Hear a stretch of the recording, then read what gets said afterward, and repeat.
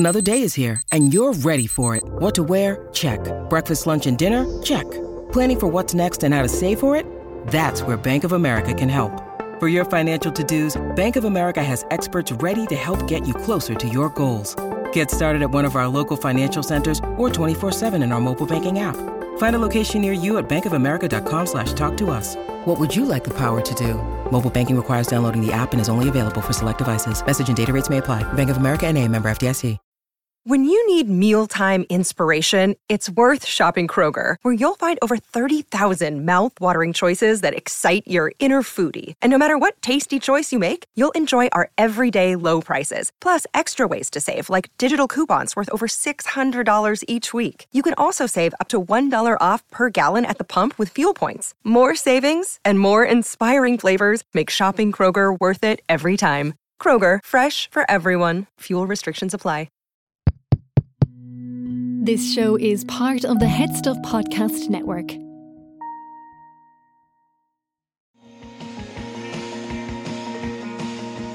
Hello, and welcome to I Know That Face, the only podcast which honours the often underappreciated by the masses work of character actors.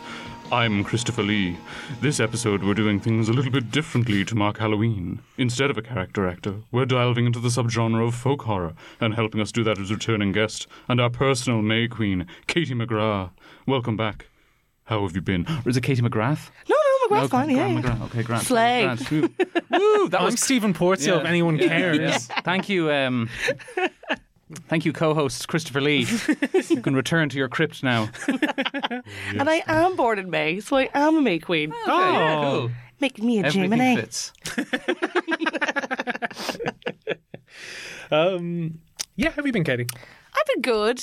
Thank you for having me back again for the Much demanded. Yes. Anyone I know who's come to me about the show is like, I love the Katie episodes. Oh, honoured. I always get the really good ones, though, in fairness. Listen. And folk horror is probably one of my all-time favourite. It's not a subgenre, I don't think. I think That's we true. I should said discuss. subgenre, Yeah. and particularly in that the 195-minute documentary Woodlands, Dark and Days Bewitched, Yeah. they make a whole point at the end where it's like it's not actually a subgenre; it's something else. Yeah. It's just a vibe. It's just straight vibes. Do you have a history of I do. folk horror? Yes, I do have a history of folk horror called Woodlands Dark and Days Bewitched, which Kirla Janice is actually suing me for. I thought it was weird that she's a talking head in her own movie that she directed. It's a little strange. Yeah. I do the same. in yeah, fairness. sure. That's a fair point. I think I'd Yeah. do the same as well. Yeah. Just to tie things Yeah. together. Yeah. Yeah. Myself and I. Anyway, folk horror is a subgenre of horror. There, I did it again. Folk horror is a genre of horror with a basis in folklore and pagan religions, which it uses to tell its stories and scare its audiences. Originating with late 19th and early 20th century horror literature, folk horror has been a constant background aspect of horror, like a dark figure at the edge of the tree line or mysterious blood-stained standing stones. It's just a bit of colour. That's just for me. Yeah. So a little bit of zhuzh. In the late 1960s, an unholy trinity of folk horror films were produced, beginning with Michael Reeves's Witchfinder General in 1968, followed by Piers Haggard's The Blood on Satan's Claw in 1971, and Robin Hardy's The Wicker Man in 1973. Much of this has to do with the countercultural movement of the late 60s, bringing with it a renewed fascination with nature, folklore, the occult, and the Back to the Land movement that saw increased migration from urban centres to the countryside in both America and the UK. The subgenre did it again. I guess it just is a subgenre, just for this episode. Maintained a consistent, if not necessarily popular, presence in the latter decades of the 20th century in TV series and films such as Penda's Fen, The Owl Service, Children of the Stones, A Ghost Story for Christmas, The Dark Secret of Harvest Home, Children of the Corn, Beasts, and various episodes of Doctor Who. Many Asian horror films, especially in the southeast of the continent, around Korea, Thailand, Indonesia and Malaysia, can be considered folk horror, such as the films Mystics in Bali, Nang Nak, Satan's Slaves, The Devil Take You. I think that's the one. May the Devil Take You? May the Devil Take You? The Devil Take You Too? Who knows? Devil's so polite. In Pettigore and The Medium. Pettigore, really good. Never seen it. Must get around to it. In recent years, folk horror has experienced a mainstream resurgence in the West, with Robert Eggers' The Witch and Ari Aster's Midsommar leading the charge. The 2021 documentary by Kiera Janice, Woodlands Dark and Dies Bewitched, A History of Folk Horror, was instrumental in the rediscovery and examination of lost classics, hidden gems and modern folk horror fables such as Eyes of Fire, The Wind and Alison's Birthday. In an increasingly modern world where the natural order and our knowledge of history are at their most fragile, folk horror remains an intense reminder to remember the past, respect our surroundings and to never ever go beyond the pines. After dark. In the pines, where the sun don't ever shine. Well, that's very accurate now, I have to say. Yeah. Thanks. Yeah. Any broad thoughts on folk horror before we get into talking about specific movies? I have a big rant. I've typed up my notes. Pop off, Queen. So, obviously, like you said, it isn't really a subgenre. Well, we're going to keep calling it a subgenre because we're idiots. It's easy. Easy and idiotic. But it's always kind of been its own thing, and it's hard to define and pin down because it touches upon key markers. But it really kind of is its own standalone genre now. Whatever. Subgenre, whatever. I don't care anymore. So the big three are the meaty ones that get you into it, I think. And obviously they are like the counter-culture movements of the 60s and 70s. There's a good quote from Antichrist, I think, that really puts it well, where nature is Satan's nature is Satan's church. And I think that is kind of interesting, where everything bad seems to happen in the woods and there's this fear of countryside, and it's just very anti-Christianity, and which is great, love it. And it kind of goes off this uniquely British idea and this folky Britishness that ties into the old tales or concepts with the Green Man and this old pagan way of life, which is fab. Now it obviously does spread across the world naturally because every country has their own version and their own folklore and battle for the lands and conflicts between different belief systems. But like your regular, it's kind of difficult to pin down because like in other horror genres or subgenres, it's kind of like your haunted house, right? It's easy. It's a cut and dry. Your house is haunted. There's someone in there. Get out. Demon, just leave. Same thing. Yeah. There's a demon. Yeah. And then if there's a killer on the loose, stabbing people, you're going to want to leave. And he's stabbing everyone who has sex. You should leave. It's easy. But with folk, you kind of don't want to leave, I think is the interesting thing. Like you're kind of intrigued by the folk. And it's kind of this weird element of the uncanny and something that's kind of familiar, that's half forgotten, that you're kind of, like, you don't want to leave and you want to kind of folk around and find out, as I've kind of discovered. Folk around and find out. And like the old ways don't always seem to be so bad. So with folk horrors, they're always kind of morally grey, ambiguous, and they're a bit more complex than your most of your horror films, because it's never cut and dry in the sense that it's like sometimes the cult are bad and sometimes the priest is good. Like the big three from the 70s, like The Wicker Man, Blood and Satan's Claw, like both are kind of, people are having too much sex, people are having not enough sex, and there's the church is in the wrong, but then surely there's a middle ground here. In Blood and Satan's Claw, you're kind of like rooting for the priest, which is weird. Like, so there's like never. How he's annoying in The Wicker Man. Yeah, he really is, and he looks like Micheál Martin. Yeah, That's true. He does. I noticed that too. So you're kind of like, what are people's intentions? What are their motives? It's kind of very grey, and you kind of ask yourself, is it just a narrative choice, or is it like stylistic aesthetic that trumps it, that makes it folk? But it's just kind of this like feeling, I think, within you, the viewer, of like, this is similar, but I don't know why. Like, why is it so resonant with my own, like me walking through the woods? Always feel like I'm a bit of folk hero. But I was in Longford this summer, and 10 steps behind the like cabin we were staying in, it was literally like the Blair Witch. Oh yeah. It was like deep, dark, tall pines, and I was like, I'm ready for it. This is 10 feet away. I'm staying 8 feet away at all times. But it's very familiar, and you don't know really why you're kind of yearning for this old way of life. And maybe it kind of calls back to, I think they do talk about it in the documentary, this kind of callback to childhood and this like natural or primitive yearning to play. So a lot of those like 70s British kid shows, which is why I think Watership Down is a big one, where they're just very creepy. And even in The Wicker Man, like the songs they use in The Wicker Man, and kind of still kind of nursery rhymes to this day, are very cheery and upbeat, but also the lyrics are very frightening and dangerous.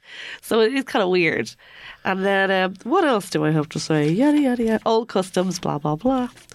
Old customs. In conflict in the old way, it feels very uncanny, unsettling. You don't know why. This impending dread, I guess, that comes with this idyllic way of life that you're starting to see. And to quote the old line, something wicked this way comes. It's like you don't know where it's coming from, but it's there. Yeah. you could have this disturbance of the ideal, the calm pastoral scene that's normally typical of Britain, and their chilling chaos that's always lurking underneath, that's waiting to spill over. Typical English. I know, it's given very Brit. The fear of the Brit, I think, is the main thing. Or us city slickers, I always think it's the fear of the countryside, the natural world, the barely tameable. Like, it's always this isolated individual coming into this countryside environment, and it's just not having it at all. Sometimes you get the reverse. Like, what's that Irish, the one that's set in Ireland? Is it the Hallow? I love the Hallow, yeah. Hallow's great. Yeah. It's the English couple and their son that moved to somewhere in Ireland anyway, and another guy who looks like Micheál Martin is Michael McElhatton, who should actually play like the way they had Hawhy or Charlie or whatever that Aidan Gillen show was called. They should just have one called Martin with Michael McElhatton, and that's really funny because the English are like, oh, we're here to survey the land, and Michael McElhatton's like, no, go away, fuck off. But yeah, it's just kind of this culture of countryside versus like the city slickers, I think. But I could go into like the pastoral. What is the pastoral? You know what I mean? Because for me, I wrote down like the pastoral is land worked and dominated by man, and folk horror is a disruption of the aggressive rejection of that way of life, and the woods are kind of returning and reclaiming themselves. And you could kind of have that disruption of the male-dominated pastoral with this woods witch, feminine energy stuff that kind of comes usually in contact. Like when you come onto our podcast. Exactly. Yeah, we're just living, breathing folk. Yeah, no, it's all true. There's a couple of things. One, I'm still recovering from folk around and find out. Two, when I was young, I used to be in like a choir, and my mom sometimes would get me to sing that song from Watership Down in front of her friends. Bright eyes. Bright eyes burning like fire. Thank you, Art Garfunkel. But my kind of big takeaway from watching the Woodlands documentary is that, like, I think before seeing it, I wouldn't have had a succinct definition for folk horror, and I think my thoughts of it were pretty narrow. Like, Midsummer and the Witch are folk horror because spooky stuff happening in woods. But like, there is this kind of like underpinning thing, and like I tried to summarize it, but it's sort of a slippery category for movies. But I was like, basically like horror set in rural locations which feature supernatural elements or a lot of discussion about the supernatural, but the supernatural elements have to be from a real or fictional type of folklore. So sort of stories passed down through generations about like superstitions or folk religions that were once popular but aren't so much now compared to like, you know, the dominant religions. And so, like, I always think of, like, in Wicker Man, where how he's, like, to summarize, like, he brought you up to be a pagan, where he's talking about his dad, and he's, like, a heathen, conceivably, but not, I hope, an enlightened one. And, like, I think folk horror can be set in the past or the present, but I think, like, the tension of the movie, as you say, is, like, the lead characters see themselves as sort of, like, modern and educated and wise in the way of the world, and they're being confronted with this older, different approach to life. And the kind of clash between that and... I think like rural locations are important to folk horror because like cities are symbols of modernity. And what's interesting is that like 3 of the folk horrors I watched for this, a major plot point is buildings being built on top of pagan sites and the negative impacts of that. And I think that's a really interesting point I hadn't considered, is that like in folk horror, in a lot of these movies, there's always an opportunity where they can leave and they can't. Yeah, that's true. Yeah, in Borderlands, in The Wicker Man, they even like they said in The Wicker Man, like you could take the boat out, but it might take a couple of days to get back to the mainland. And he's like, oh, I'm going to go back to the thing, and everything goes horribly. Yeah. So, and the thing, usually it's the supernatural thing, but when you compare the 3 of them together, the first one is obviously Witchfinder General, but like that's not really that supernatural. Like there's no real magic in that. But that for some reason there's is nor in The Wicker Man. No. Yeah, and that is like the pinnacle of the whole genre in itself, which is I find very interesting. Yeah, it's funny that we get into the unholy tradition. Yeah. Well, do you have a lead in that you want to do, or I didn't rewatch Witchfinder General Blood and Satan's Claw, so I was going to leave that to you, or you know, if you want to talk about, I don't know how much in depth you want to go, or because you did it up for Vincent Price, Witchfinder General. Yeah, we can lightly touch on the first. Yeah. I will say it's sort of weird that the Blood on Satan's Claw is the only one that's in any way supernatural. It's very strange.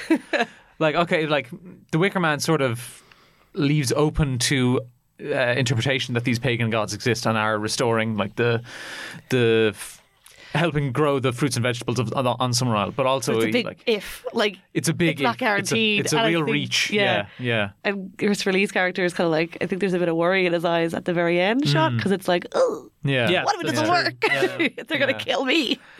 Whereas in the Blood and Satan's Claw, they're finding like a deformed skeleton that they're trying to rebuild. Yeah. The youth goes crazy because of it. Crazy, sexy teens. Shame on you, child. The kid is so good, Linda Hayden. Yeah, she's great in it. Yeah. And they're like growing patches of fur on themselves. The eyebrows get real bushy. Yeah. So it's the only one without anything actually supernatural happens in it. And which I think is kind of where I think the Witch takes its cue more from Blood and Satan's Claw and Eyes of Fire, and maybe Witchfinder General as well. But I think Midsommar would take its cue more from like The Wicker Man. Yes. Yeah, and stuff like that. So I think you've got like two roads diverged in a yellow wood, and one led to a witch's cabin, and the other led to a cult we were uncertain if their god was real or not. That's great. I'm loving the metaphors. Really doing it. It's a genre that lends itself to that sort of symbolism. Yeah. All I remember about Blood and Saints Claw, it's a movie, I think it's like the funnest of these three movies, but probably the least essential. Like it's kind of like a bit of a yarn. I sort of agree. Yeah. And doesn't it kind of end with like a crazy action scene just out of nowhere? Like the whole movie this is big sort of fat guy comes along with a sword and just slaughters all the kids. Yeah, I remember that feeling a bit just like out of a different movie. Yeah. It is kind of, children are always, I think, just very creepy. But like children that are discovering their sexuality and are like so open and freakishly honest about it, it's kind of like, oh Jesus, Even the fact how was this happening in the 70s? in The Wicker Man, the kids are in on it. Yeah. Like he goes to the classroom and they're learning about all this stuff that you probably shouldn't be teaching kids. And Or maybe so. or maybe listen, so. look, these are different ways. It was a different time. Look, they have some great ideas. Ostensibly more Lord conservative. Summerall's people, but they go along with the like. They know their friend is not missing, but they pretend like she never existed. Yeah. You know, like, Barefaced liars. yeah. And he calls them out. Yeah. Little liars. It's not bad. Thanks. Yeah. I feel like the Witchfinder General was so successful. It was, wasn't it? Like, it was very popular. I think it was quite successful, yeah. I mean, I think it was a commercial success, but I don't think the critics liked it as much. And it's just then kind Michael of- Reeves, died, and and a lot of people were like, "Oh shit, the poor guy! What great films he made!" It's a pretty fascinating movie in the Vincent Price of it all, in that he made these very heightened kind of, I would say, little bloodless horrors, and then this one is like a pretty violent rejection of that, where it's like, no, it was based on a true story, and it really doesn't shy away from like the kind of nastiness of that story. Yeah. No, yeah, it's the violence in it is kind of... I only watched it for the first time last week, and it was quite shocking. I didn't realise it was so gruesome and cruel, I suppose, and it just shows that it's like the society back then. People were horrible. It reminds me of like I would never want to be Verhoeven alive. movie. Yeah. Like something with like none of the funny gags. Yeah, exactly. Yeah, like Flesh and Blood or Benedetta or something. Yeah. And it's so bleak the whole way through, and there's not a lot of music in it, and then that end scene as well. Like, you're kind of like, oh, the bad guy's slain, and the lady is saved, but it's like, no, the lady is traumatized, and everyone is traumatized. And so is the guy. And the guy just can't stop screaming. Yeah, it's like, you took it from me. You took it from me. Yeah. That's why I find it a hard movie to rewatch. I watched it when I was really younger, and I feel like I remember everything that happens, but I just couldn't bring myself to revisit it. Yeah, especially there was a lot of folk horror I hadn't seen that I wanted to kind of like catch up on. That's true. It's strange as how it's in the Witchfinder General. It's kind of like the reverse, in that instead of a stranger arriving to like this area he sees as corrupted by like nature, I guess. It's the stranger arriving, and he is the corruption. He's like the thing that turns everyone against each other. Exactly. Yeah. And then... He perverts the natural order of society. Who knows? Yeah, but it We're just mixing kind our of metaphors this, again. Like, folk horror always kind of... There's always an element of supernatural in the woods and all this stuff, but there is this kind of groupthink psychology of cults that happens, and I guess that happens like originally in the Witchfinder General. Like, they're just following this man around and throwing people off bridges, thinking it's fine. And then there's that bit at the end, like in the middle, where he's like, "Oh, she was innocent," and no one's upset about it. Yeah. So they just kind of go along with it so easily. Well, I think it's interesting that there was talk a couple of years ago that they were going to do a remake of Witchfinder General, and that John Hillcoat was going to direct it, Nicholas Winding Refn was going to produce. And I kind of have mixed feelings about that, because like I'm sure it would be good. Yeah. They seem like the right people to kind of like approach this and maybe make it a bit more modern, and like this, there's certain things in the old movie I imagine I feel pretty rickety. But it sort of feels like the movie's been done. Like it's pretty it's a good statement. But I kind of get the reasons of wanting to remake it, because it's sort of a story about fake news. Yeah, you're dead right. Yeah. Yeah, it is. and mob mentality. Yeah, it's Yeah. like it's. That kind of trickles through all of the big three.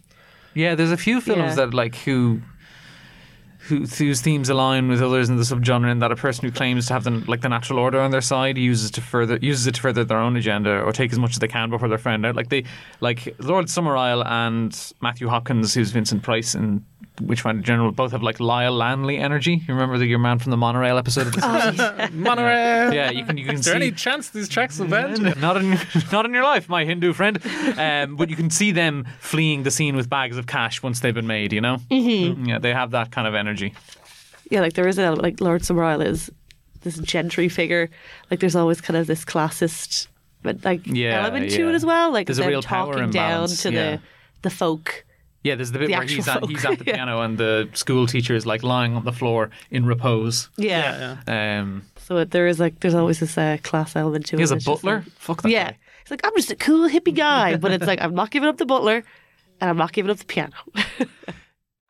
I understand you're looking for a missing girl. I found her Splendid. in her grave. Your lordship, as a justice of the peace, I need your permission to exhume her body, have it transported to the mainland for a pathologist's report. You suspect foul play. I suspect murder and conspiracy to murder. In that case, you must go ahead. Your lordship seems strangely unconcerned. I'm confident your suspicions are wrong, Sergeant. We don't commit murder up here. We're a deeply religious people. Religious, with ruined churches, no ministers, no priests, and children dancing naked.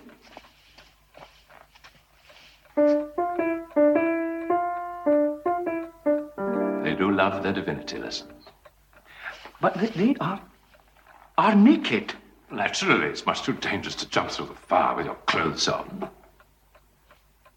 What religion can they possibly be learning?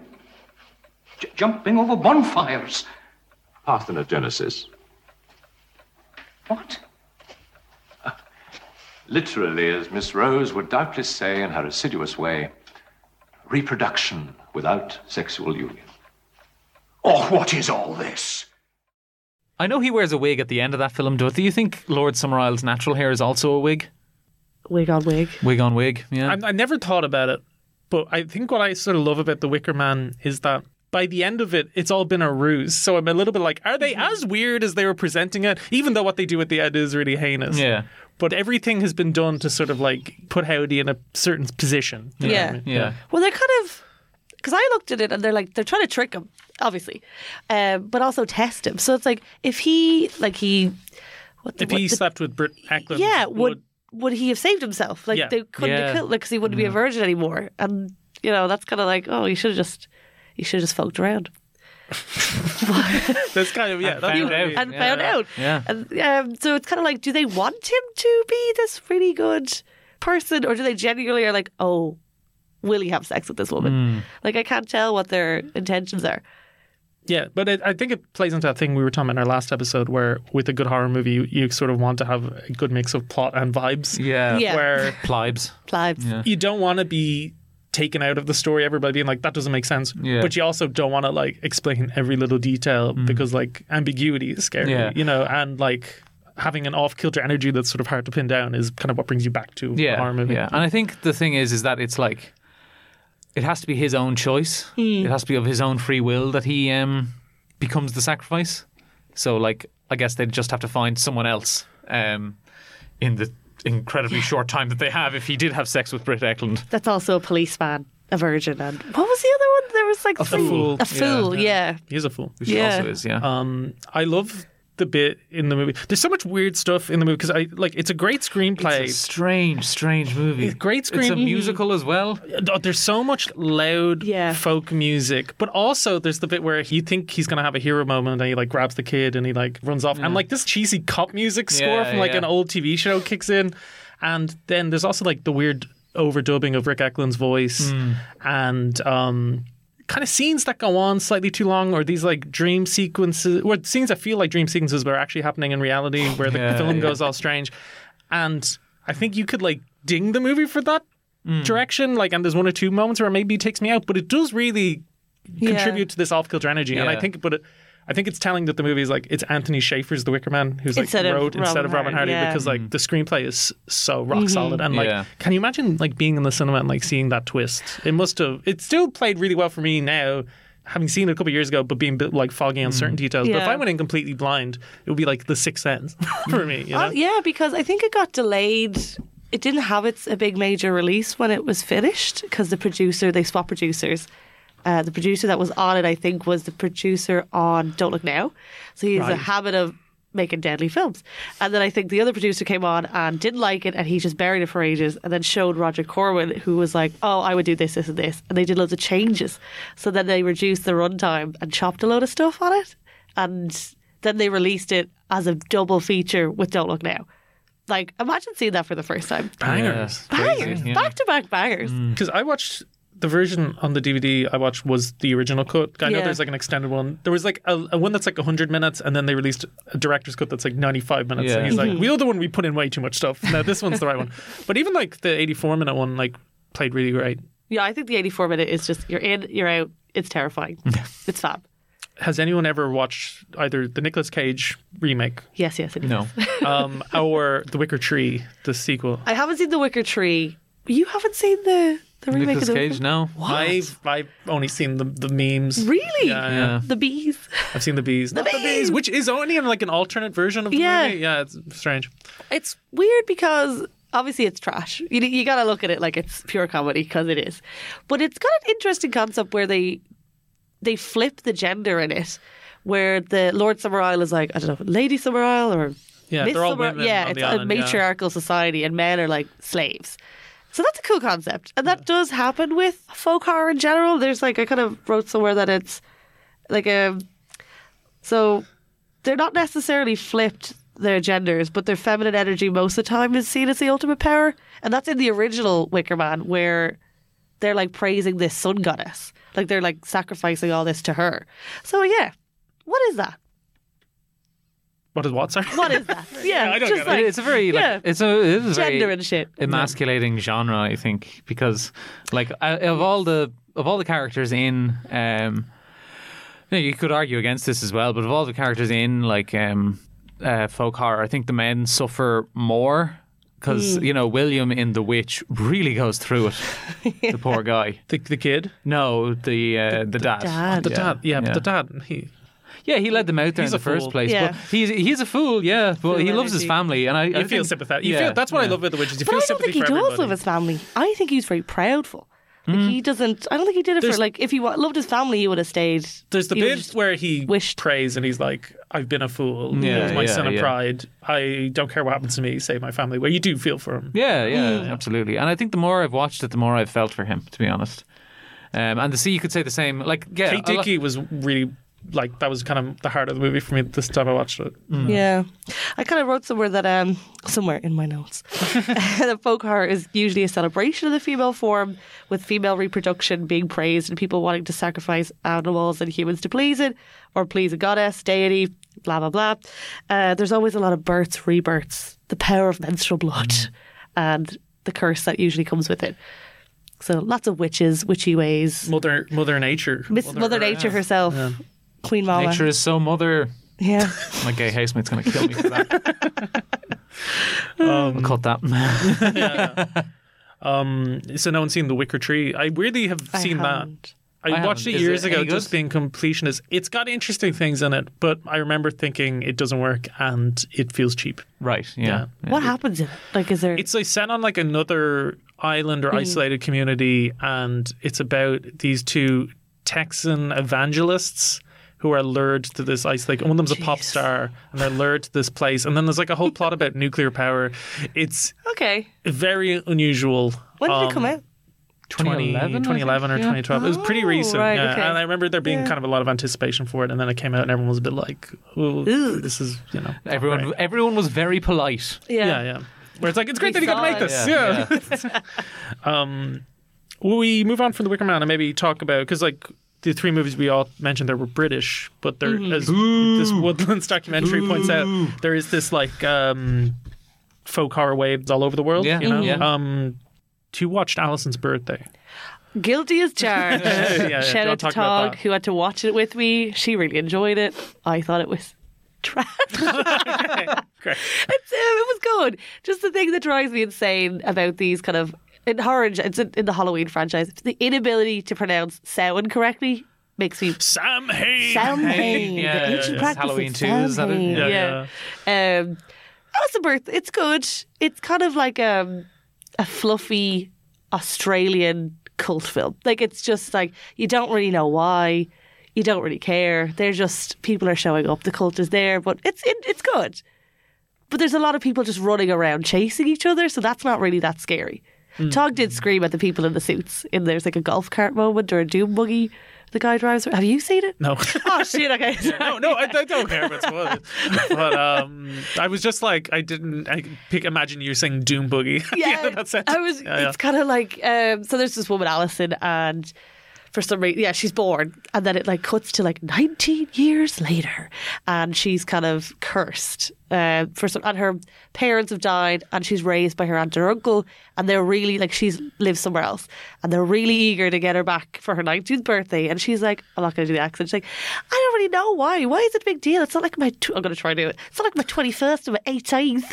That's all right. That's Yeah. And Alison has a boyfriend, and he comes over and he stays with his uncle, and the uncle and auntie are quite creepy, and they just really want to hang out with Alison all the time. And they just keep giving her drinks. It's like, don't drink that, girly. Don't drink the milk. Don't drink the herbal milk tea that they're giving you. It's whack. Sage milk. Yeah. Milk of magnesia. And she is a sleepy girly the whole time, and they put on this necklace that is like draining her or something, and there's an old lady in the bed that's her like, it's clearly trying to warn her, but they're like, oh, don't worry about this great grandma that you didn't know about. She's just tired from her journey from Britain. And it's like, that woman is 110 years old. She did not fly from England. Like, stop. But anyway, there's just a lot of, they won't let her leave the house. They're in robes, and then eventually Alison does die, or her body is swapped. I wasn't really paying that much attention to it because it really didn't keep me on the loop. And then the biggest horror is literally like this chase scene with the boyfriend. The boyfriend's actually the hero. He's trying to help his gal. But he's literally just driving around in his little doom buggy, and people like other cult members are just chasing him in like suits.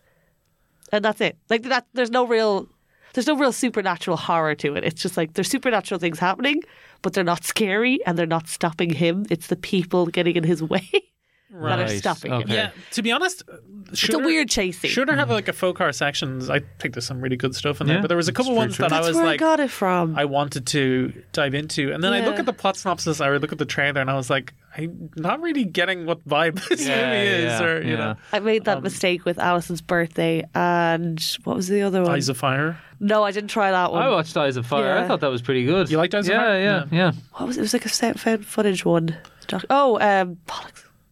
Jesus. Go on. It's Anything. Australian as well. Another Lake Mungo. Yes, that's Andrew, it. Yeah. Andrew, Well, beloved one of my movie. Yeah. one of my favorites. Yeah. It was very chilling, but I was Yeah, very yeah. confused. I was like, where's the folk? What's happening? Yeah, in fairness, it's not. I don't think it's a folk horror. No, because I don't think it's yeah. got anything to do with like folklore. No. It's the only nature thing it has to do with is it's like the inciting event of the film happens in a dry lake bed. Yeah. Lake Mungo. They're like, we have to tie it in somehow. Yeah, It's not even nearby. Like they have to drive there. Like it's not like they're on like ancient burial grounds. Yeah, and it's near set the almost lake. totally in the Australian suburbs. I think they make an argument in the Woodlands documentary that Lake Mungo, if it's not explained in the movie, but is like a site of like Aboriginal. Yeah. Well, fairness, if that's true, then fair enough. But you would have, I if didn't you hear would that. have have helped Yeah, to I have said thought that in the one movie. line in the movie. I would have liked yeah. someone to be like, oh my God, Yeah. look over here. I will say it's such a slippery genre that there were a couple of times watching the Woodlands movie where they would mention something, and a couple of times I'd be like, "Oh, I never thought about the fog as being a folk horror, but it kind of is." In that, like, it literally Yeah, begins yeah. with a piece of folklore and is about kind of like, I'm not accepting that. well, yeah, Because that's just a ghost story. I wouldn't Yeah, count it. I think Yeah. it's sometimes it's like it has folk horror elements, but the vibes of another genre are more strong. Because I'd say Yeah, the same yeah. thing about The Wailing. which they threw out. Yeah, which I'm like, I see how it's folk horror, Okay. but I think of it as kind of a supernatural cop drama. Yeah. Same with most Korean Noroi the Curse has folk elements, but it's sort of a lot of it takes place in the city. But is that kind of like, is that kind of like Asian folk horror takes place more in the city than the British one? That's Like, is that possibly just true. kind of Yeah, maybe. unique to There is each definitely there is country? the whole section of Noroi the Curse where they go to like the area that's been flooded. Yeah, and yeah. that's I would say that whole bit's folk horror. Yeah. And then there were other stuff that they mentioned, like Texas Chainsaw Massacre, and they'd be like, it's kind of a folk horror when you think of it. And I'm like, I don't think it is. Really? Yeah, 'Cause yeah. I was going to be like, Texas, I would not... An What's American, folk horror about it? Well, I like. What's folklorish about it? Well, they're just in the country. I like fell into this I think thing it's of a like slasher, exploitation. I kind of discovered that recently, and obviously that falls into it. And there's just like this rural community. These people are coming in from the city, not invited, and just walk in, and then they're shocked that they're getting murdered. So they're like annoyed by their way of life, which they haven't asked them to partake in. And yes, they do get eaten, but if they didn't just walk in, that wouldn't have happened. Yeah. So, I think, it's just kind of. I think it's folky. and it's set in a rural place. Yeah. So like maybe that's the argument. I know But, there's no supernatural element, but like it's kind of. Yeah, the family do have the weird groupthink mentality where they think eating people is okay, and that's obviously not okay. Well, I don't know. But They are sort of a cult. Yeah, in their they own are way. quite culty. Yeah. I mean, that's the thing. It doesn't have to be supernatural to be folk horror. Yeah. But I think there needs to be discussion of the supernatural. I think American folk horror is a little different. Like it's a bit more the exploitation thing, where it's like Deliverance. Are we count? I'd bat for Deliverance to be a folk horror because it's actually terrifying. Two And it's- things. I don't think it is, but also I've never seen it. Have you not? I only saw it last year, and I would like still to this I've always day been a I bit can hear the scared of watching it. screams Yeah. of like Deliverance. I think Deliverance, it's like nature and man trying to dominate nature and losing, and then they're fighting with these people, these local people that. Heel folk. Yeah, there we go. Heel folk horror. We've got it. And they think they're better than everyone. And I think with the American, I guess does all folk horror have this element of classism, or is it just the Brits and the Americans? Well, it's strange you should mention that because in Eyes of Fire, that's the one set in America in 1750, like colonial times. Yeah. But it has a similar starting off point to The Witch, where like this preacher and his kind of family and then extended friends are banished from this community. But he's English. And it seems like everyone else is Irish. It was a time of witchcraft, of hangings, of horror, of magic. They were outcasts on a desperate voyage to the promised land. What they found was a terrifying world. Strange land.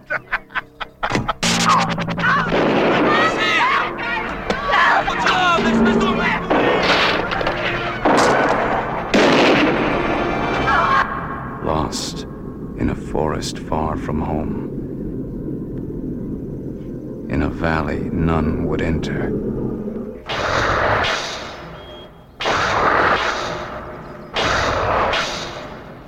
That tree says that this valley is where the lost blood gathers. It's the home of the devil.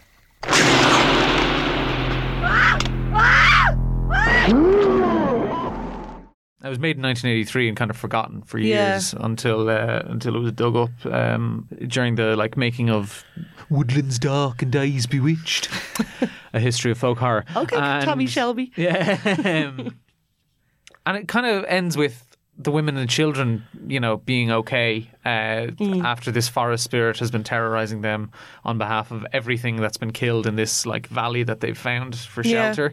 And the only person it actually harms, I think, well, it kills a few. Let's be real. Mostly the men and I think the preacher. The preacher, the male preacher who's English, it reserves for last and kills him. So.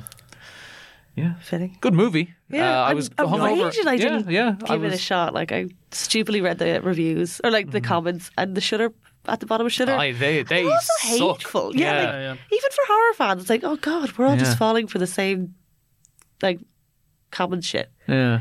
Everything, horror does so bad, all the reviews are really shit. It's like, well, the community's doing it to itself now on Shudder. Well, there is that thing that happens, I've noticed, where a movie gets added to Shudder that, like, maybe it's not a straight horror, but it's actually like a really good movie, and everyone's like, it's not horror. And I'm like, obviously.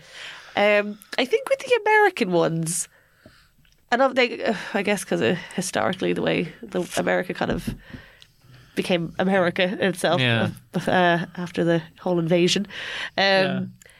There is this kind of, with the Salem witch trials and everything, this kind of mass hysteria and like cult mentality kind of came from Britain, and you see that in the American folk horrors more, where there is, like, in The Witch itself, like, there's, like, everyone wants to be right, and everyone thinks that their cult or their religion is the most important and accurate, and then they all just get swept up in this, like, hysteria moment, or they kind of sacrifice their free will and like their minds get infected. I just think there's an argument to be, I can't explain it, but there is an argument for American folk horror kind of following this, just being kind of more sheeple than the other countries' folk horrors. I think it's a great way for them, probably a better way for them outside of like revisionist westerns to like reckon with their nation's really like violent and bloody history. Like, obviously there's a whole Native American aspect of this and the like oppression of them, but there's also like the Salem witch trials, as you said, and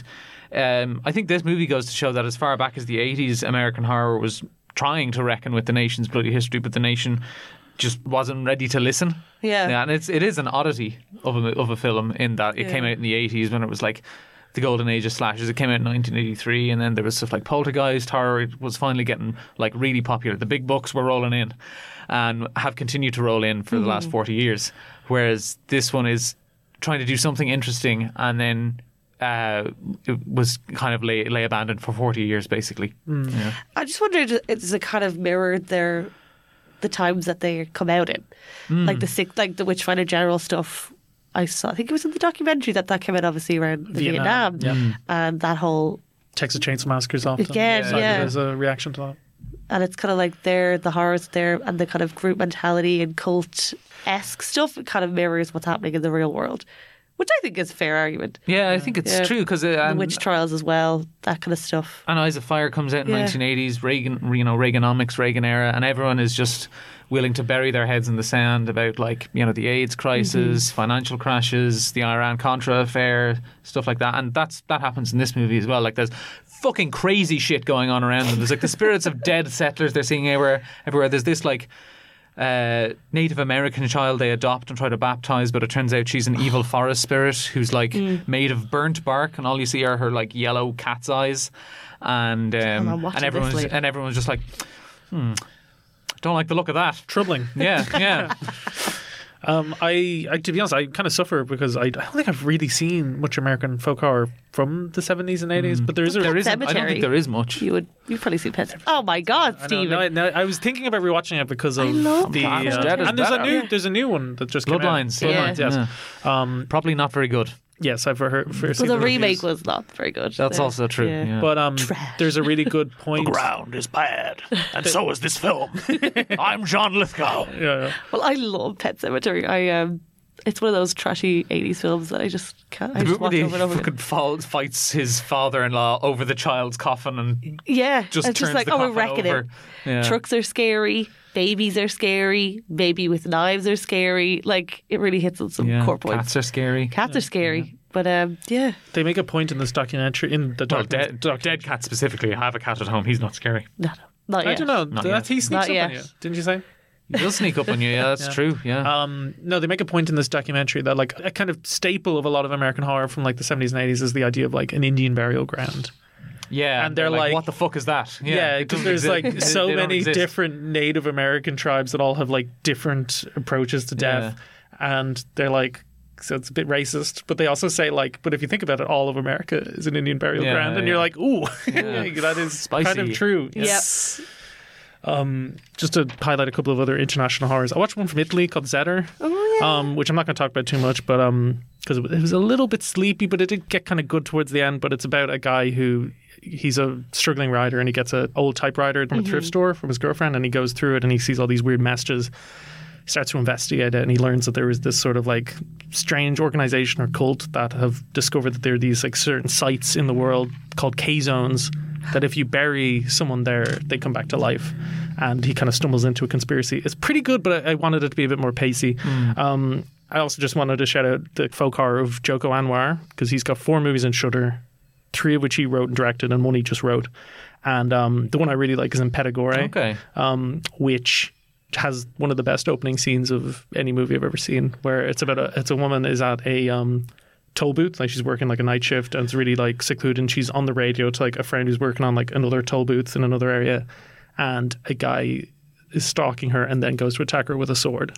And it's like how she gets out of the situation. It's really, really good and tense, and almost so good that the movie can't really live up to it after that, but it's still pretty good. Yeah. As you heard in the intro, this show is part of the Head Stuff Podcast Network, Ireland's largest network of independent podcasts. There's plenty of other great shows to check out on the network. Here's a taster of one. Drag Race UK is back, and if you are watching and you want to hear some outrageous opinions, some glittering guests, and some piping hot tea, tune in to Sissy That Pod with new episodes every Friday right after the episode airs. Brought to you by the Head Stuff Podcast Network. Don't hate me because I'm beautiful, hate me because I listen to Sissy That Pod.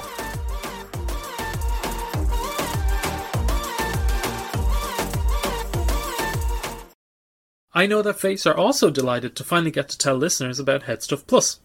Headstuff Plus is the one-stop shop for everything on the Headstuff Podcast Network, Ireland's largest podcast network and the one to which I Know That Face belongs. If you're a fan of I Know That Face or any other shows on the network, become a member of Headstuff Plus and get bonus episodes of Headstuff shows, other exclusive content, merchandise, early access to live events, and lots more. We here at I Know That Face have already recorded a handful of bonus episodes where myself and Andrew talk about more current news and releases in the world of film and TV. But also in the future, we have plans for more actor-themed series as well, along with releasing episode outtakes, accompanying articles, etc., all for Headstuff Plus subscribers. To sign up to Headstuff Plus, it's just €5 plus VAT per month. When you sign up, no matter what show or shows you are supporting, you still get access to everything, all the bonus material for all the podcasts on the network. A lot of great podcasts. Plus, by doing so, you'll be supporting I Know The Face to bring you more top material. For all the details and to sign up, visit headstuffpodcasts.com. And now, back to the show. I'm just, I wrote down a load of examples that I'm like, question mark? Oh yeah, lay them on me. The Village. Yes, I think it's a. Yeah. I think it is. I think it's a twist on a folk horror. A twisty folk horror, yeah, obviously. Well, Men, I think, is a given. Yeah. Men. Remember we saw Men together? Yeah. That was a... It's disappointing. Yeah, well, I think I've talked about this with multiple people. Why is it disappointing, though? I think it's too obvious in its themes. Yeah. But not obvious enough in, like, actual, like, A to B of, like, why is this happening? Yeah, like, I don't get why... This might be an obvious one, but, like, I don't get why the boyfriend's face isn't... Why is it Rory? Yes. Like, why isn't he the boyfriend and then every other man is the boyfriend? Yeah, I agree. Like, I think it's stuff like that. But it's also like those the rules bit where don't... her phone is like getting like the electrical static. You're like, oh, that's going to pay off. Yeah. And it's kind of doesn't really make sense of why it would be affecting her. You kind of get caught up on weird plot stuff in that movie. Yeah. And it's kind of like I thought we'd get more green men or green man kind of like there was all this like the imagery there, but like I was just like a little like a couple of lines about, oh, this is for this. I don't hate it because I think it's like a good primal scream of a movie, but in a way that's kind of like Mother or something. Yeah. But I don't think it totally works. I know. I just remember like we watched it. That the end scene is hilarious. Like the whole birth upon birth. Like it's just us laughing and an IFI. That in small like Cinema screen. 3 and everyone else is like, oh my dead god, at, not having it. Yeah. Like okay, and it's Men. Absolutely, I think that's a folk horror. What do you think? Did you like that? No, I think I wanted another Cinema 3. Maybe I wasn't in the right headspace. It was very sleepy. It was very hot. I dragged a friend to see it. I wanted more folk. And I felt really bad that I dragged to see it because I didn't realise how minimalist it is. Yeah, neither. I was so excited because I loved Bait, and I was like, oh. Mark Jenkins. Mark Jenkins plus a folk horror. Sign me up. Yeah.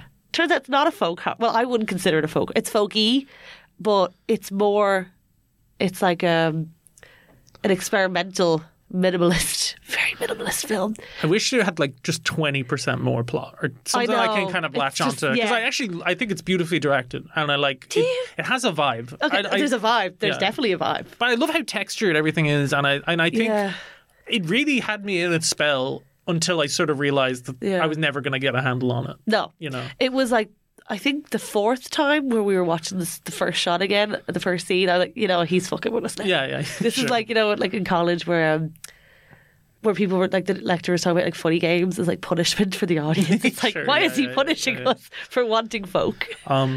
Also, it's called, apparently, I've been calling it Ennis Men. Apparently, in the Cornish, it's Ennis Main. Ennis Main, okay. Which means Stone Island, which is a cool title. It is a cool, I would love to see it. Yeah. I would love to see a very folky Stone Island. And I'm enjoying this. Rattle off. Sorry, there's a Hot Fuzz. I don't think it is, but my issue with it is that like it is a folk horror, but it's so much more an action comedy. It is. Yeah. It is. But I think it is drawing on... But that hysteria, that kind of, don't trust the quiet folk, that kind of, love rural it. setting, for sure. Little, like, it's quiet like the Wicker Man. Something sinister underneath, Exactly, and then the policeman comes in. It's basically a shot-for-shot remake of the Wicker Man. I love that take. That's an amazing take. What else? Lamb. Yeah. That Swedish... Interviewed the director of that for the show. Yes. I loved Lamb. I thought Lamb was interesting. Yeah. I think Lamb gets so much out of... It's so... The effect of having the sheep's head on the little boots just crack me up. I'm like, why? Like, why is everyone so horrified? Yeah. I would love to have, I think, an animal baby rather than a foot, like a real baby. Until that's Is it for Lamb? Because it's like nature's coming back, reclaiming these. They're farmers, aren't they? Are they farmers? Yeah. See, this is it. Like that's another good example of kind of world horror because that's from Iceland. I think it is Icelandic. Yeah, because. Friend of the pod. Numira Pass. I can never say it. Sorry, Rapace. Let me see. The Blair Witch. I think so. I think it's an obvious one. Yeah, but it's kind of like the Blair Witch. Yeah, it's folky and it's in the woods, but I think it's more... I think it's just more of a... I would classify it more as found footage, straight found footage than a folk. But kind of like the Borderlands, which me and Andrew both watched. Andrew's gone to the bathroom if you're wondering what I saw. We've killed him. Yeah. And we're doing pagan ceremonies. Someone has to sacrifice for the pod. No, Borderlands is a found footage movie. And I hadn't thought of it as a folk horror, but then rewatching it because I saw it pop up in Woodlands, I was like, I should check that out again. And it really plays like a folk horror. Yeah, probably more so than the Blair Witch. But I think that there is a witch in a woods. There is a witch. Yeah, it's very. Yeah. No, I think it does. What else? I've got the kill list on there. Have you covered that before with your Michael Smiley? Yeah. Definite folk horror elements. There is a cult in it. But I think he's made more explicit folk horrors, like A Field in England and In the Earth. Yeah. Both of which I really like. Might come up later. Oh, one of them. Yeah. Tantalizing. Can I talk about Lair of the White Worm? Please do. Yes. So this is a loose adaptation of Bram Stoker's novel of the same name. It's a 1988 movie. It revolves around Angus Flint, played by a young Peter Capaldi, a Scottish archaeology student excavating the site of a former convent on the Derbyshire bed and breakfast run by the Trent sisters, Eve and Mary, who were played by Catherine Oxenberg and Sammy Davis. That's Sammy with an I, not Sammy Davis in the Rat Pack. During the work, Angus unearths an unusual skull, which appears to be that of a large snake, and he believes the skull may be connected to the local legend of the Dampton Worm, a mythical snake-like creature from ages past that was said to have been slain by the ancestor of the current lord of the manor, James Dampton, who's played by a very young Hugh Grant. Ooh. And basically the unearthing of the skull has a knock-on effect on all of these characters, as well as Lady Sylvia Marsh, played by Amanda Donohoe, a beautiful and enigmatic wealthy woman who we quickly learn is more than meets the eye and has a link to the Dampton Worm. No use you're even attempting to scream, dear boy. You see, your vocal cords are paralyzed. In fact, your entire nervous system is paralyzed. You're a vegetable. Metaphorically speaking, of course. The god is not a vegetarian. Now, if you're sitting comfortably, I shall tell you why you must not be afraid to die. To die so that the god may live is a privilege, Kevin. And if you know anything at all about history, you will know that human sacrifice is as old as Dionin himself, whose every death is a rebirth into a god ever mightier. Shit. How remiss of me. Should have turned the lights off. I shall have to take precautions, Kevin. Actually, I'm doing you a favor.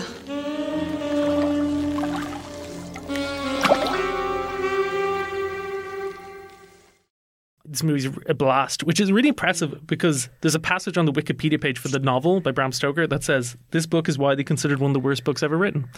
And like, I've never read it, I've heard of the movie before, but wasn't aware that it was a Stoker adaptation. And it's pretty weird considering that like Bram Stoker wrote, Dracula. But like Dracula isn't well written. I don't say well written. That's kind of like I've only read the short story, Dracula's Guest, but from people I know in our like lit course who read Dracula were always like, it's not that good. It's very long. It's very long. There's random chapters that are like not necessary, and they're like, why are you focusing on this perspective when there's like a whole vampire man upstairs that you can really be focusing on?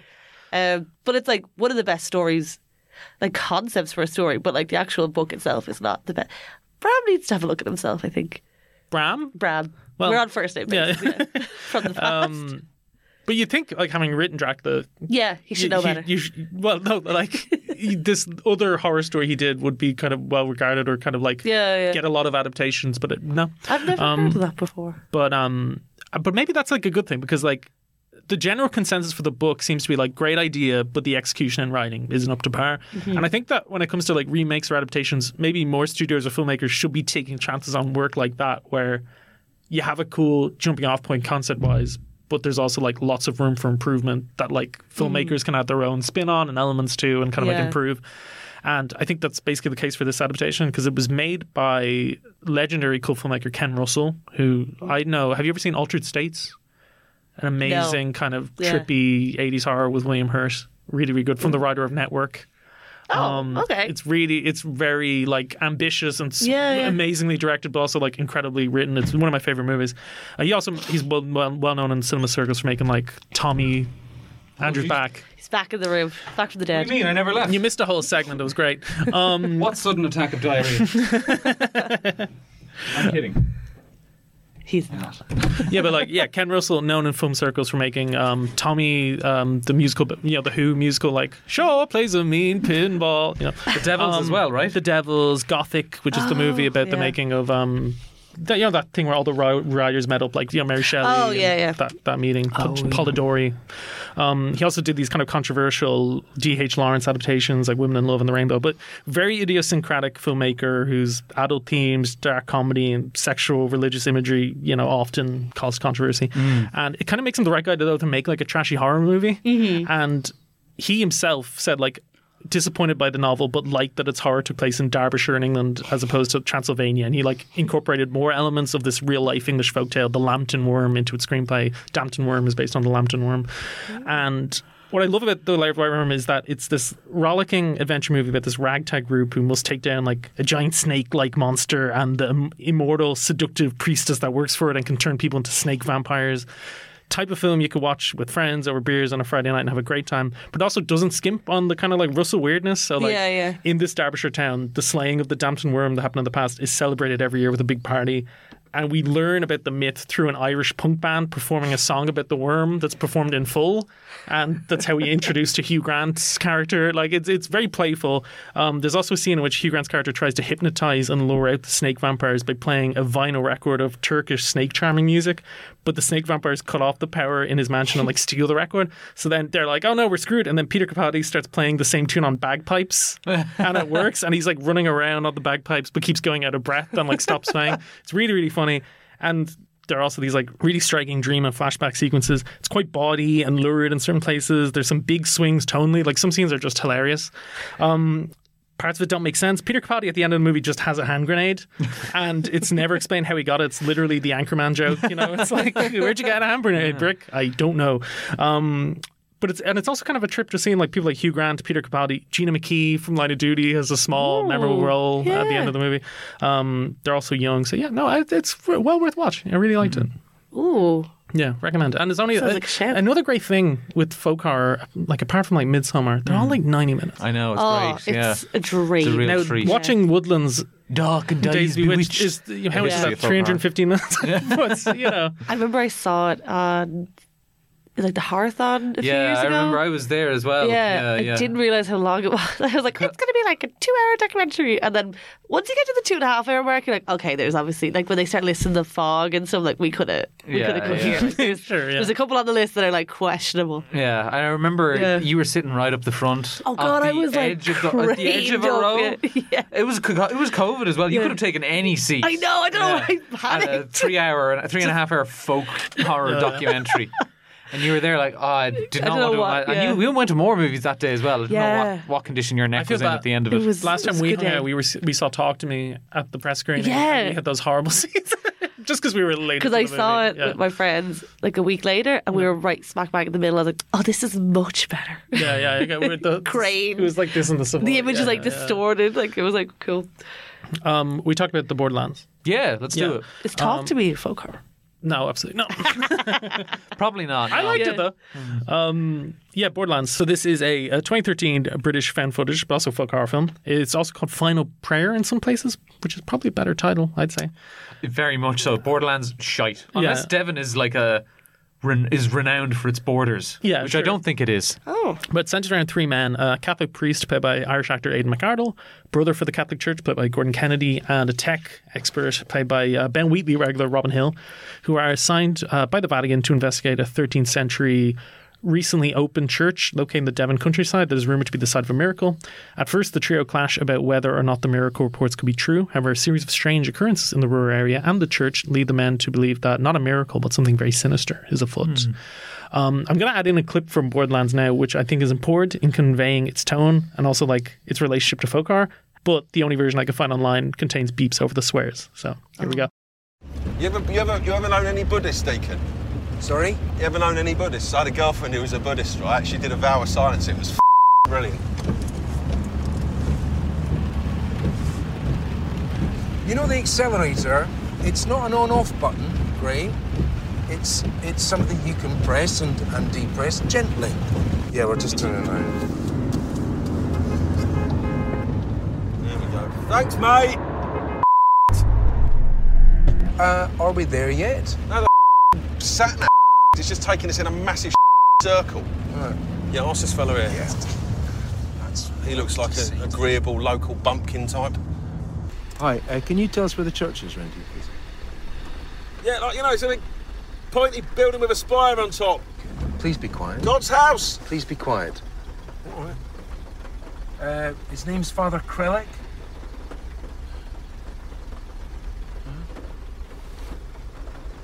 Right. Okay. Well, thanks very much for your time. Sorry to bother you. Have a cracking day, mate. Good luck with Edward Woodward. What do you think of the Borderlands? I really liked it. Yeah, I watched it. It's hard for me to find time to watch horror films. And Oh, I'm sorry. no, Would you do a better, different podcast? It's no knock against them, but both my housemates hate them. Oh. So I can only really watch them alone, and I do find it easier to watch them on a TV because that way it's less distracting. Like you're watching something on a laptop, it's a smaller screen. You're a bit more hunched, whatever. Anyway, so I watched this at like from 11:30 at night to 1:00 in the morning. So my recollections of it may be a bit hazy, but from what I saw, all the horror bits really great. Yeah, I think, and I really liked it's got great character detail.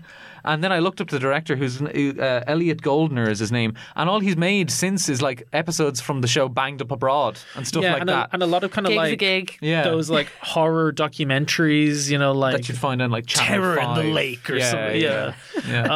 Which I think is why the found footage stuff in the movie is really good. Yeah. Particularly the end, which the last 15 minutes of this are like proper nightmare inducing, where you're like, it's the best stuff about found footage where you're like, is that a shadow? What am I seeing? Yeah. And then when the penny drops, you're just like, oh my God. Yeah. Real like props for the monster of the Borderlands not being some like craggy, skinny old man made of wood creeping out of the shadows or whatever. Yeah. It also seems to be, though, like I'm not an expert in this, but the monster reveal seems to harken to like a real English folklore story. Yeah, maybe. Yeah. I'm not up on Devon's folklore. Yeah, hopefully I never will be. Fast folklore. What I really like about this movie is the kind of build where the first 15 minutes of it is like a straight up comedy. Because you have these like very solemn religious people, and then Gray, who is not religious at all, and like does not really respect them too much. He'll just like. He's not treating them with any sort of like speciality or like grace or whatever. Like he's just swearing in a car, being like, "Oh, the fucking sat nav." There's that amazing bit which ties it to folk horror, I think, where they get lost on the way to the church and they're driving and they pull down the window and like ask a local for directions, and the local just kind of like stares at them and doesn't say anything. And the brother is like, "Okay, no, sorry for bothering you. Thanks so much." And he shouts back like, "Have fun with Edward Woodward." But I saw an interview with Gardner where he was like, a lot of that stuff was improvised with Robin Hill, and that he was watching the dailies and he was like, "Is this like Peep Show? Like, are we making a horror movie here? Because it's so funny." But everything just is like part of the plot. Just like a little bit more creepy, a little bit more creepy, and then builds that like killer last 15 minutes. That bit where there's a Robin is outside having a smoke, or Gray is outside having a smoke, and then a Rottweiler is just there biting his arm. And then it's gone. There's also like a really great bit in this movie where the not particularly religious, like, you know, Gray, which is kind of cool in like A Change of Place, is that like he's the one who's like, "I don't think it's a hoax," and the religious people are like, "No, it's a hoax." They're cynics. We've seen so much people like this. But Gray's talking to the brother who's named Deacon about the differences between paganism and Christianity, and he's like the people that came before you lot, like the pagans, the Druids, the Aztecs, or whatever, like they believed in stuff that was real. Like they had the moon, the sea, the stars, the sun. They worshipped what was there, physically there, whereas you're choosing to believe and worship the great what if. And he adds like, "My point is, if there was going to be a fight between something that was there and something that wasn't there, I know what side I'd bet on." And I think that's kind of a good synopsis for what plays out a lot in folk horror. He's right. Yeah. Kind of reminds me of that line in The Wicker Man where they're like, "You've gone against God." It's like, God had his chance. God had his chance. Yeah. I think it's cool that folk horror and found footage have a lot of crossover with. There's like the Borderlands, there's like the Blair Witch Project, A Night in the Woods, Noroi the Curse, The Wailing, The Medium, and Incantation, and they all keep a foot in both genres, I think. Just thought it was interesting. A connection from our Halloween episode last year. Yeah, no, I shouted out the Borderlands in that episode last year as like one of my favourite found footage movies, but I hadn't really thought of it as a folk horror until I watched Woodlands, and then seeing it there, always revealed. I was like, oh, it really is obviously a folk horror. I said this to Katie already when you were in the bathroom. We talk about any other horrors you want to talk about before? I was thinking maybe end on The Witch. I can do a quick dive into Asian folk horror if you want. Absolutely, yeah. If you guys want to jump in at any point, sure. Go ahead. So I think a lot of horror in Asia is based in folklore. So there are very few famous slasher or vampire movies in Asia, except for the couple of ones, the jumping vampire movies from like 80s Hong Kong cinema, which are kind of silly, but still a bit of fun. Whereas everyone in the West even will recognise a woman with stringy black hair wearing a robe as Sayoko from Ringu, even if it's not Sayoko from Ringu. And persistent across all folk horror in Southeast Asia is the figure of a woman in white. While her origins often vary, her status as an angry, vengeful ghost is pretty consistent. So, like, you know, there's the one in The Wailing, there's the one in which she's actually a good guy. Maybe, perhaps, depending on how you view that situation. There's Ringu, there's The Grudge, Kwaidan, Onibaba, all those, and demons and gods from various religions, be they Buddhism, Shintoism, or some offshoot of an ancient, long-hidden tribe, often make an appearance as well to even more horrifying effect. And whereas in Western folk horror, the natural order or vengeful spirit or evil cult will only punish those that transgress, no one is ever really spared in Eastern folk horror.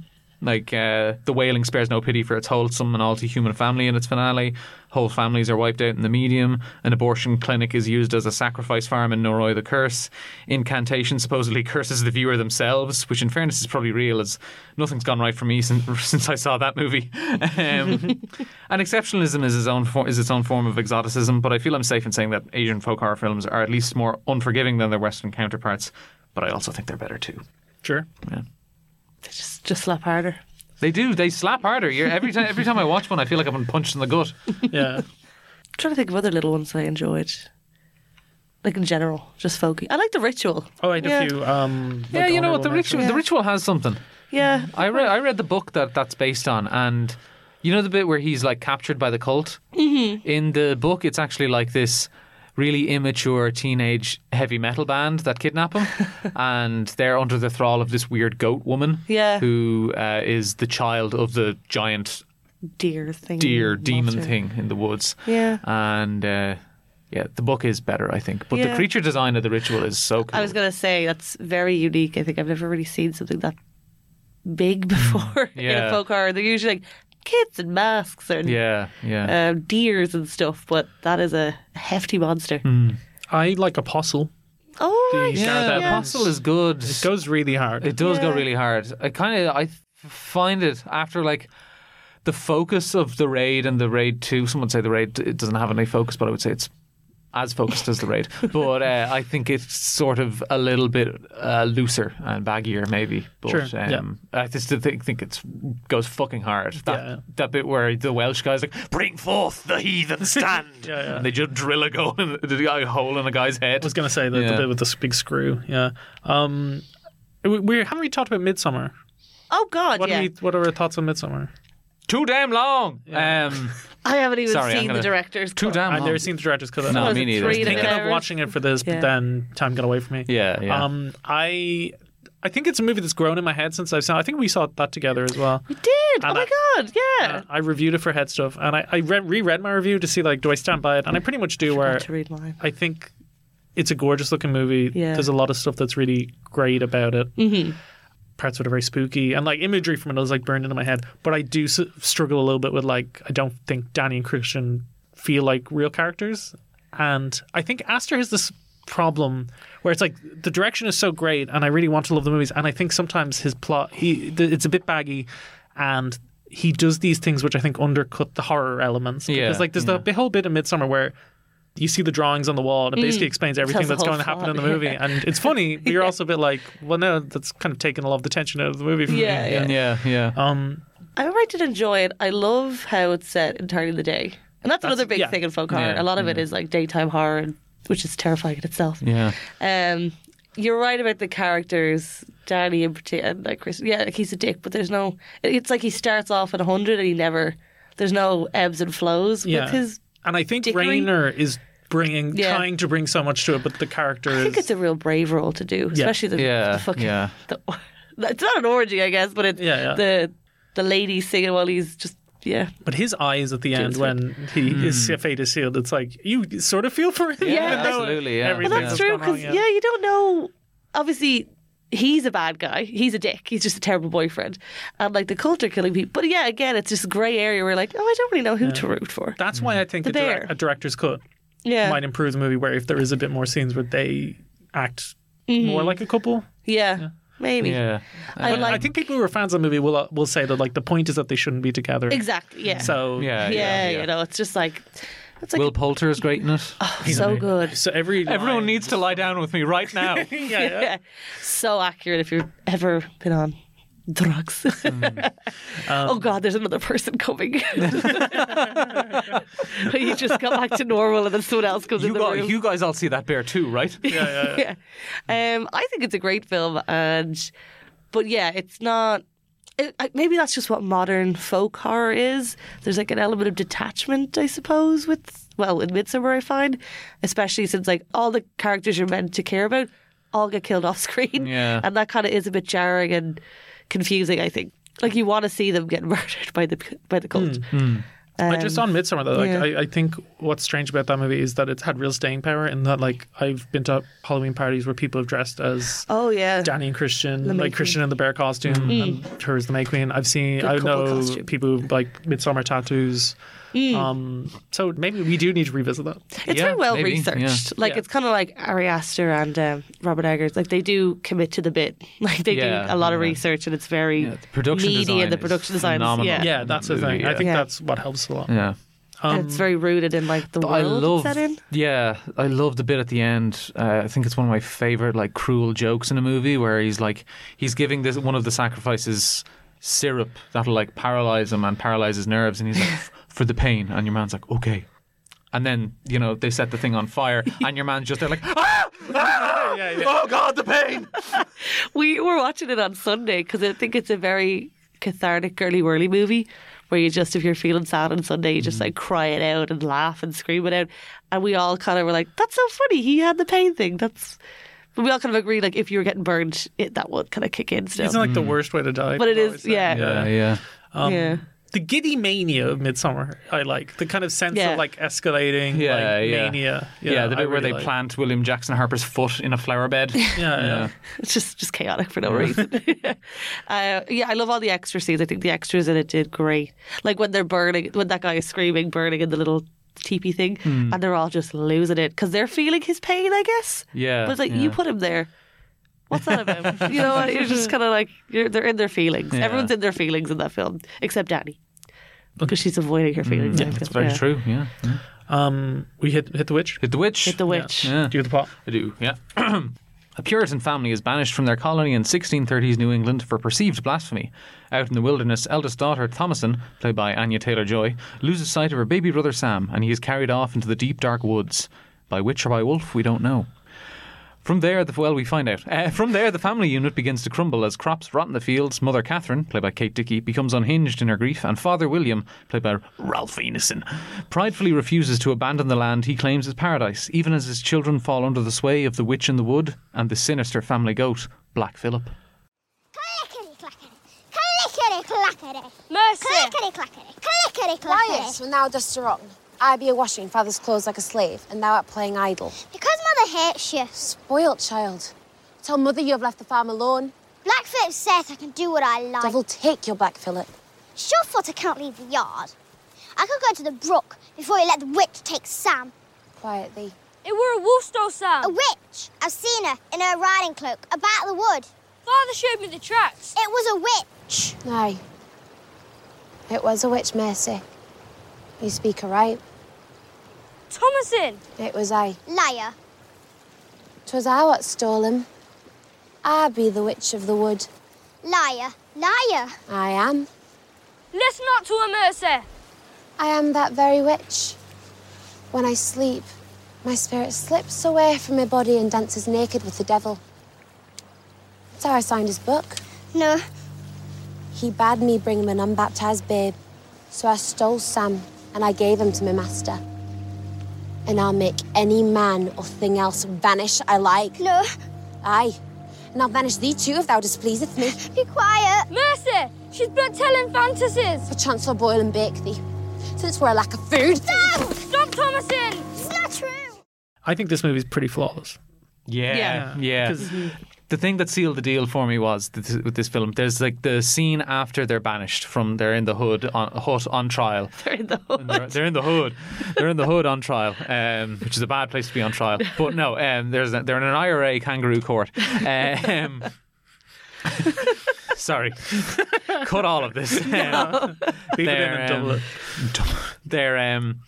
after they've been tried in the hut and they're leaving the colony in their cart and they're heading towards the tall, dark pine forest of New England. You're instantly like hindbrain. You're like, these people are fucked. No one's getting out of this alive. But they're happy. It's like yeah. But you're like, they don't know. Yeah, they don't know what's coming. Yeah. They can't. And I don't know. I don't know what's coming either. But I know deep lizard brain shit. Yeah. They're fucked. Yeah. I think we watched it together. Did we see it together? I think we did. Oh my God, look at us having to seen all our folk horrors together. Yeah, you're my horror friend.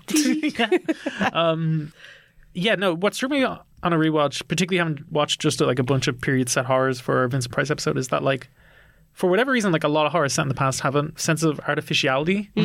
And there could be a lot of reasons for that, like the budget it costs to recreate the past. I also think horror is sort of looked down upon, and like I think creatives don't really feel the same pressure to like perfectly recreate the past as they would if they're making like a historical drama or like period, drama, or like a Jane Austen adaptation or something. But whatever reason is, like, The Witch is like one of the few period horrors I can think of in terms of its costumes, its settings, the way its characters act and speak that actually feels like it's set in the past. And like the movie does end with that like postscript that says like, this film was inspired by many folktales, fairy tales and written accounts of historical witchcraft, including journals, diaries and court records. Much of the dialogue comes directly from these period sources. And I think it really does feel like that. Yeah. And the movie I kept thinking of watching this was Barry Lyndon. Because I only saw that recently.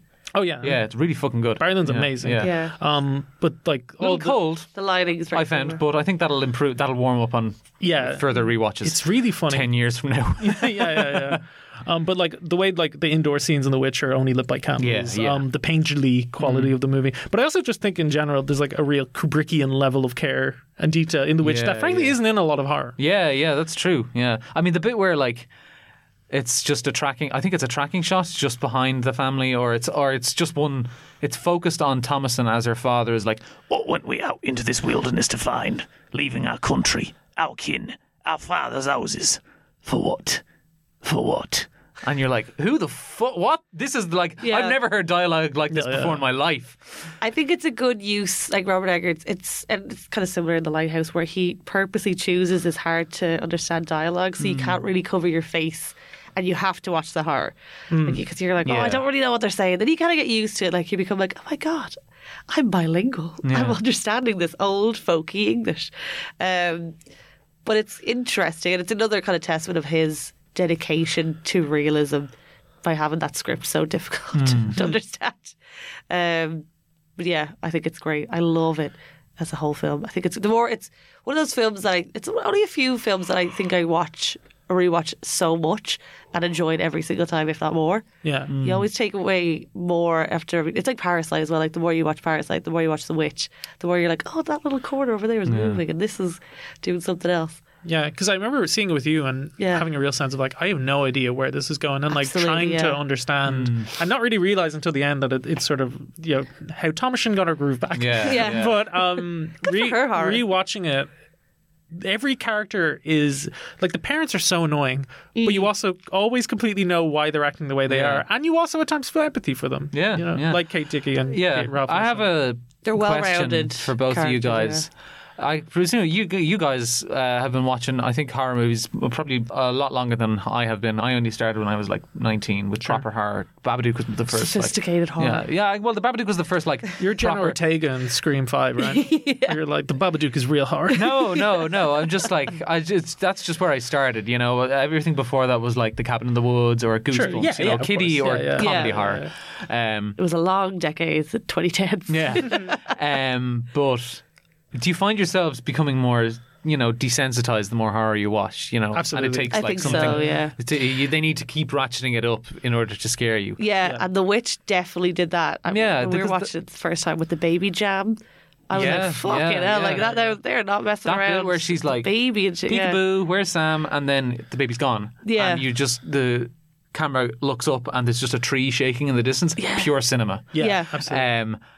But every time I watch it, that scene with I can't remember his. I think is it Henry is the middle son's name. Harvey Scrimshaw is the actor. Anyway, great performance. Yeah, but that scene never fails to like put the heebie-jeebies up me. The bit where he's like praying to God as he's dying in like a fit. Yeah. Pukes up the apple. Yeah. No, 100%. I've had this conversation with many people where it's like, I kind of feel like horror doesn't scare me anymore because I've seen so much of it. But then once in a while, something will come out like the possession scene and Talk to Me, where you're just like, whoa.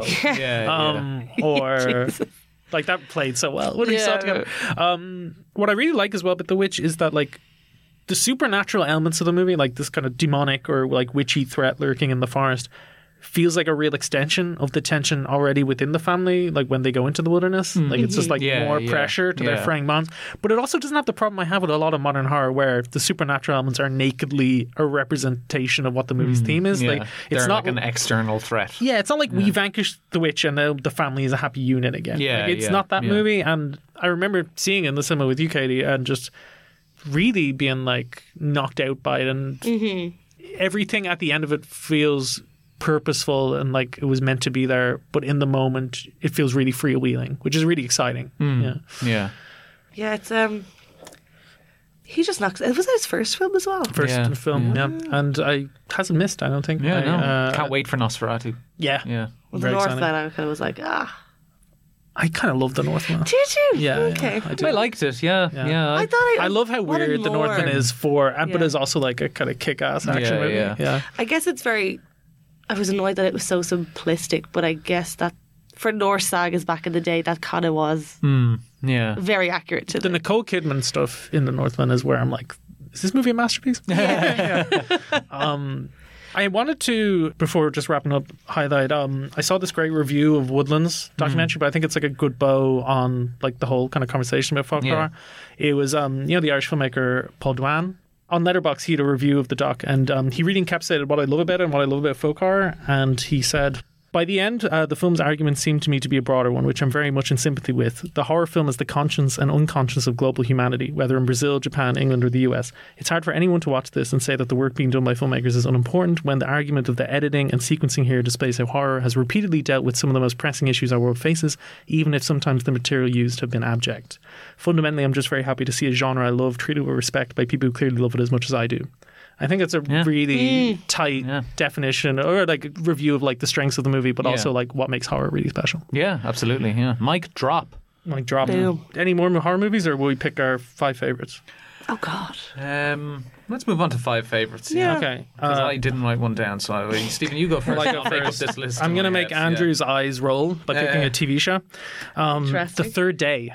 Did you ever see this? This is the HBO series starring Jude Law, Naomi Harris, Catherine Waterston, Patty Considine, Emily Watson, many more. Came from some of the creatives behind Utopia, a show that we both liked. I remember you talking to me about this. Yeah, it begins with this very troubled man played by Jude Law at his best, because he's so good at playing these like very charming characters who also seem like slightly off, like slightly too slick, like they're hiding like a dark side. But he's drawn to this mysterious island off the English coast that he can only access by car at low sea tide, where he encounters a group of islanders set on preserving their traditions at any cost.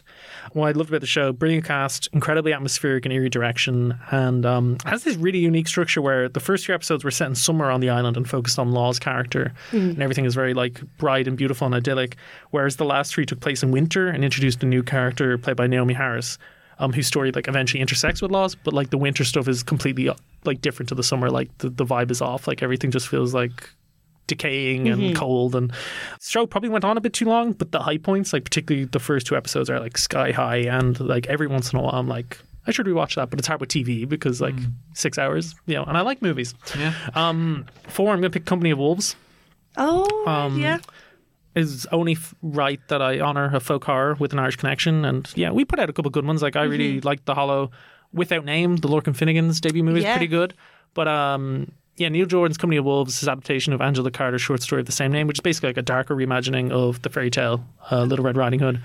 I think Jordan's my favourite Irish director. Incredible body of work. The best of it kind of blends darkly psychological rich stories you're more likely to find in art house movies with a mainstream sensibility, and I think that's really visible in The Company of Wolves, which was a second movie and a breakthrough film internationally. Very ambitious in how it like weaves multiple stories together, and how the symbolism of the film is really at the fore, both in terms of the story and the visuals, but also looks so gorgeous and has just enough horror elements that I think most people who watch it would get something out of it, and it was critically adored and a hit upon release. 3, I'm going to pick Field in England. Talked about how much I love Ben Wheatley as a director before, particularly in our Michael Smiley episode. He's made 3 films that could be classified as folk horror or have folk horror elements. Kill List, which I love, although I'd call more of a crime film that descends into folk horror. Me and Kay were talking about this earlier.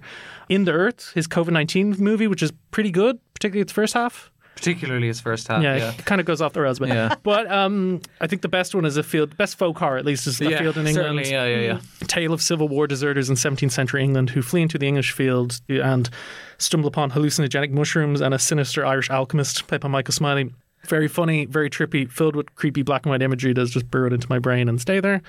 2, Wicker Man for all the reasons I said earlier. 1, The Witch for all the reasons I said earlier. Fair enough, yeah. Number 5 for me is The Hole in the Ground. I was only talking to my mum about it last night, and I was thinking, God.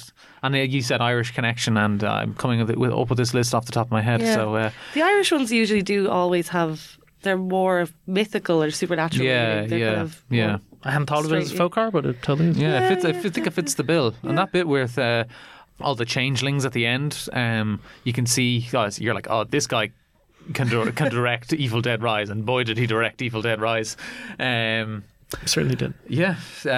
Number 4, Eyes of Fire. That's a really good movie. Yeah. I'm just sorry I was hungover and not stoned. I'm raging. I watched Alison's poxy birthday now. For all the reasons I said earlier, but also because it feels like so out of time in a decade, and yet so in the 80s, and yet so like prevalent to that decade and beyond. Number 3, The Wicker Man, just for how weird it is. Yeah. Just because for daring to make a folk horror movie a musical. Yeah. Yeah. We're going to end the podcast by singing the song at the end.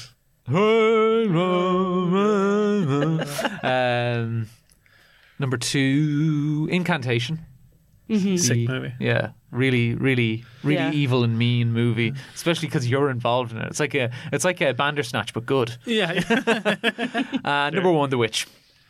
Great. Katie, do you have a 5 or don't feel under pressure? Oh, God. They're all your babies. How can you decide? Let me see. I think 5 would be controversial. I'll throw Pet Sematary in there because it's quite entertaining. The 90s original, one. or The original, yeah. yeah.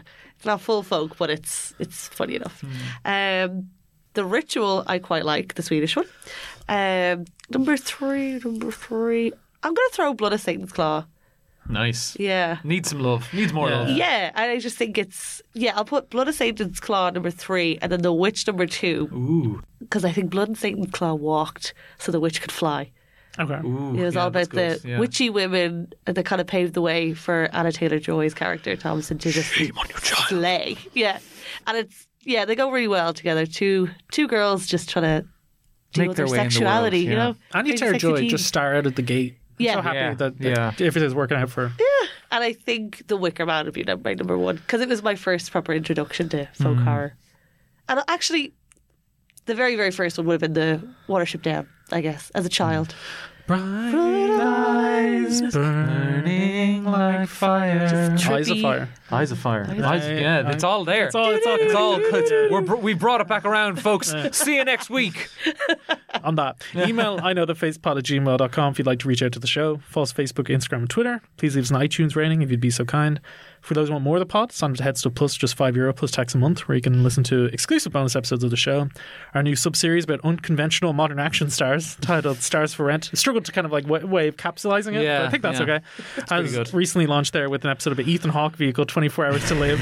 We also have another episode already recorded that'll be coming out soon.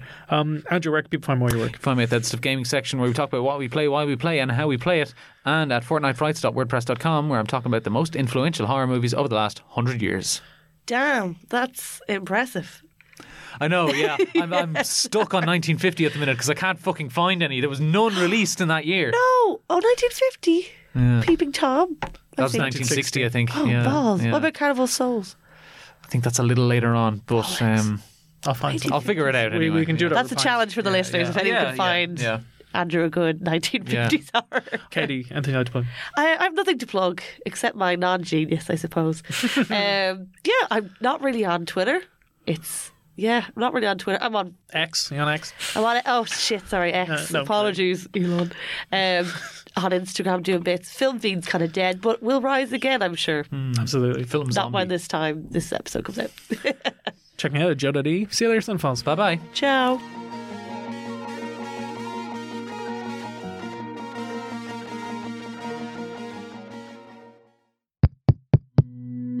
This show is part of the Headstuff Podcast Network, a hub for the creative and the curious. Shows are produced in association with Headstuff and the Podcast Studios Dublin. Find out more or become a member at headstuffpodcasts.com.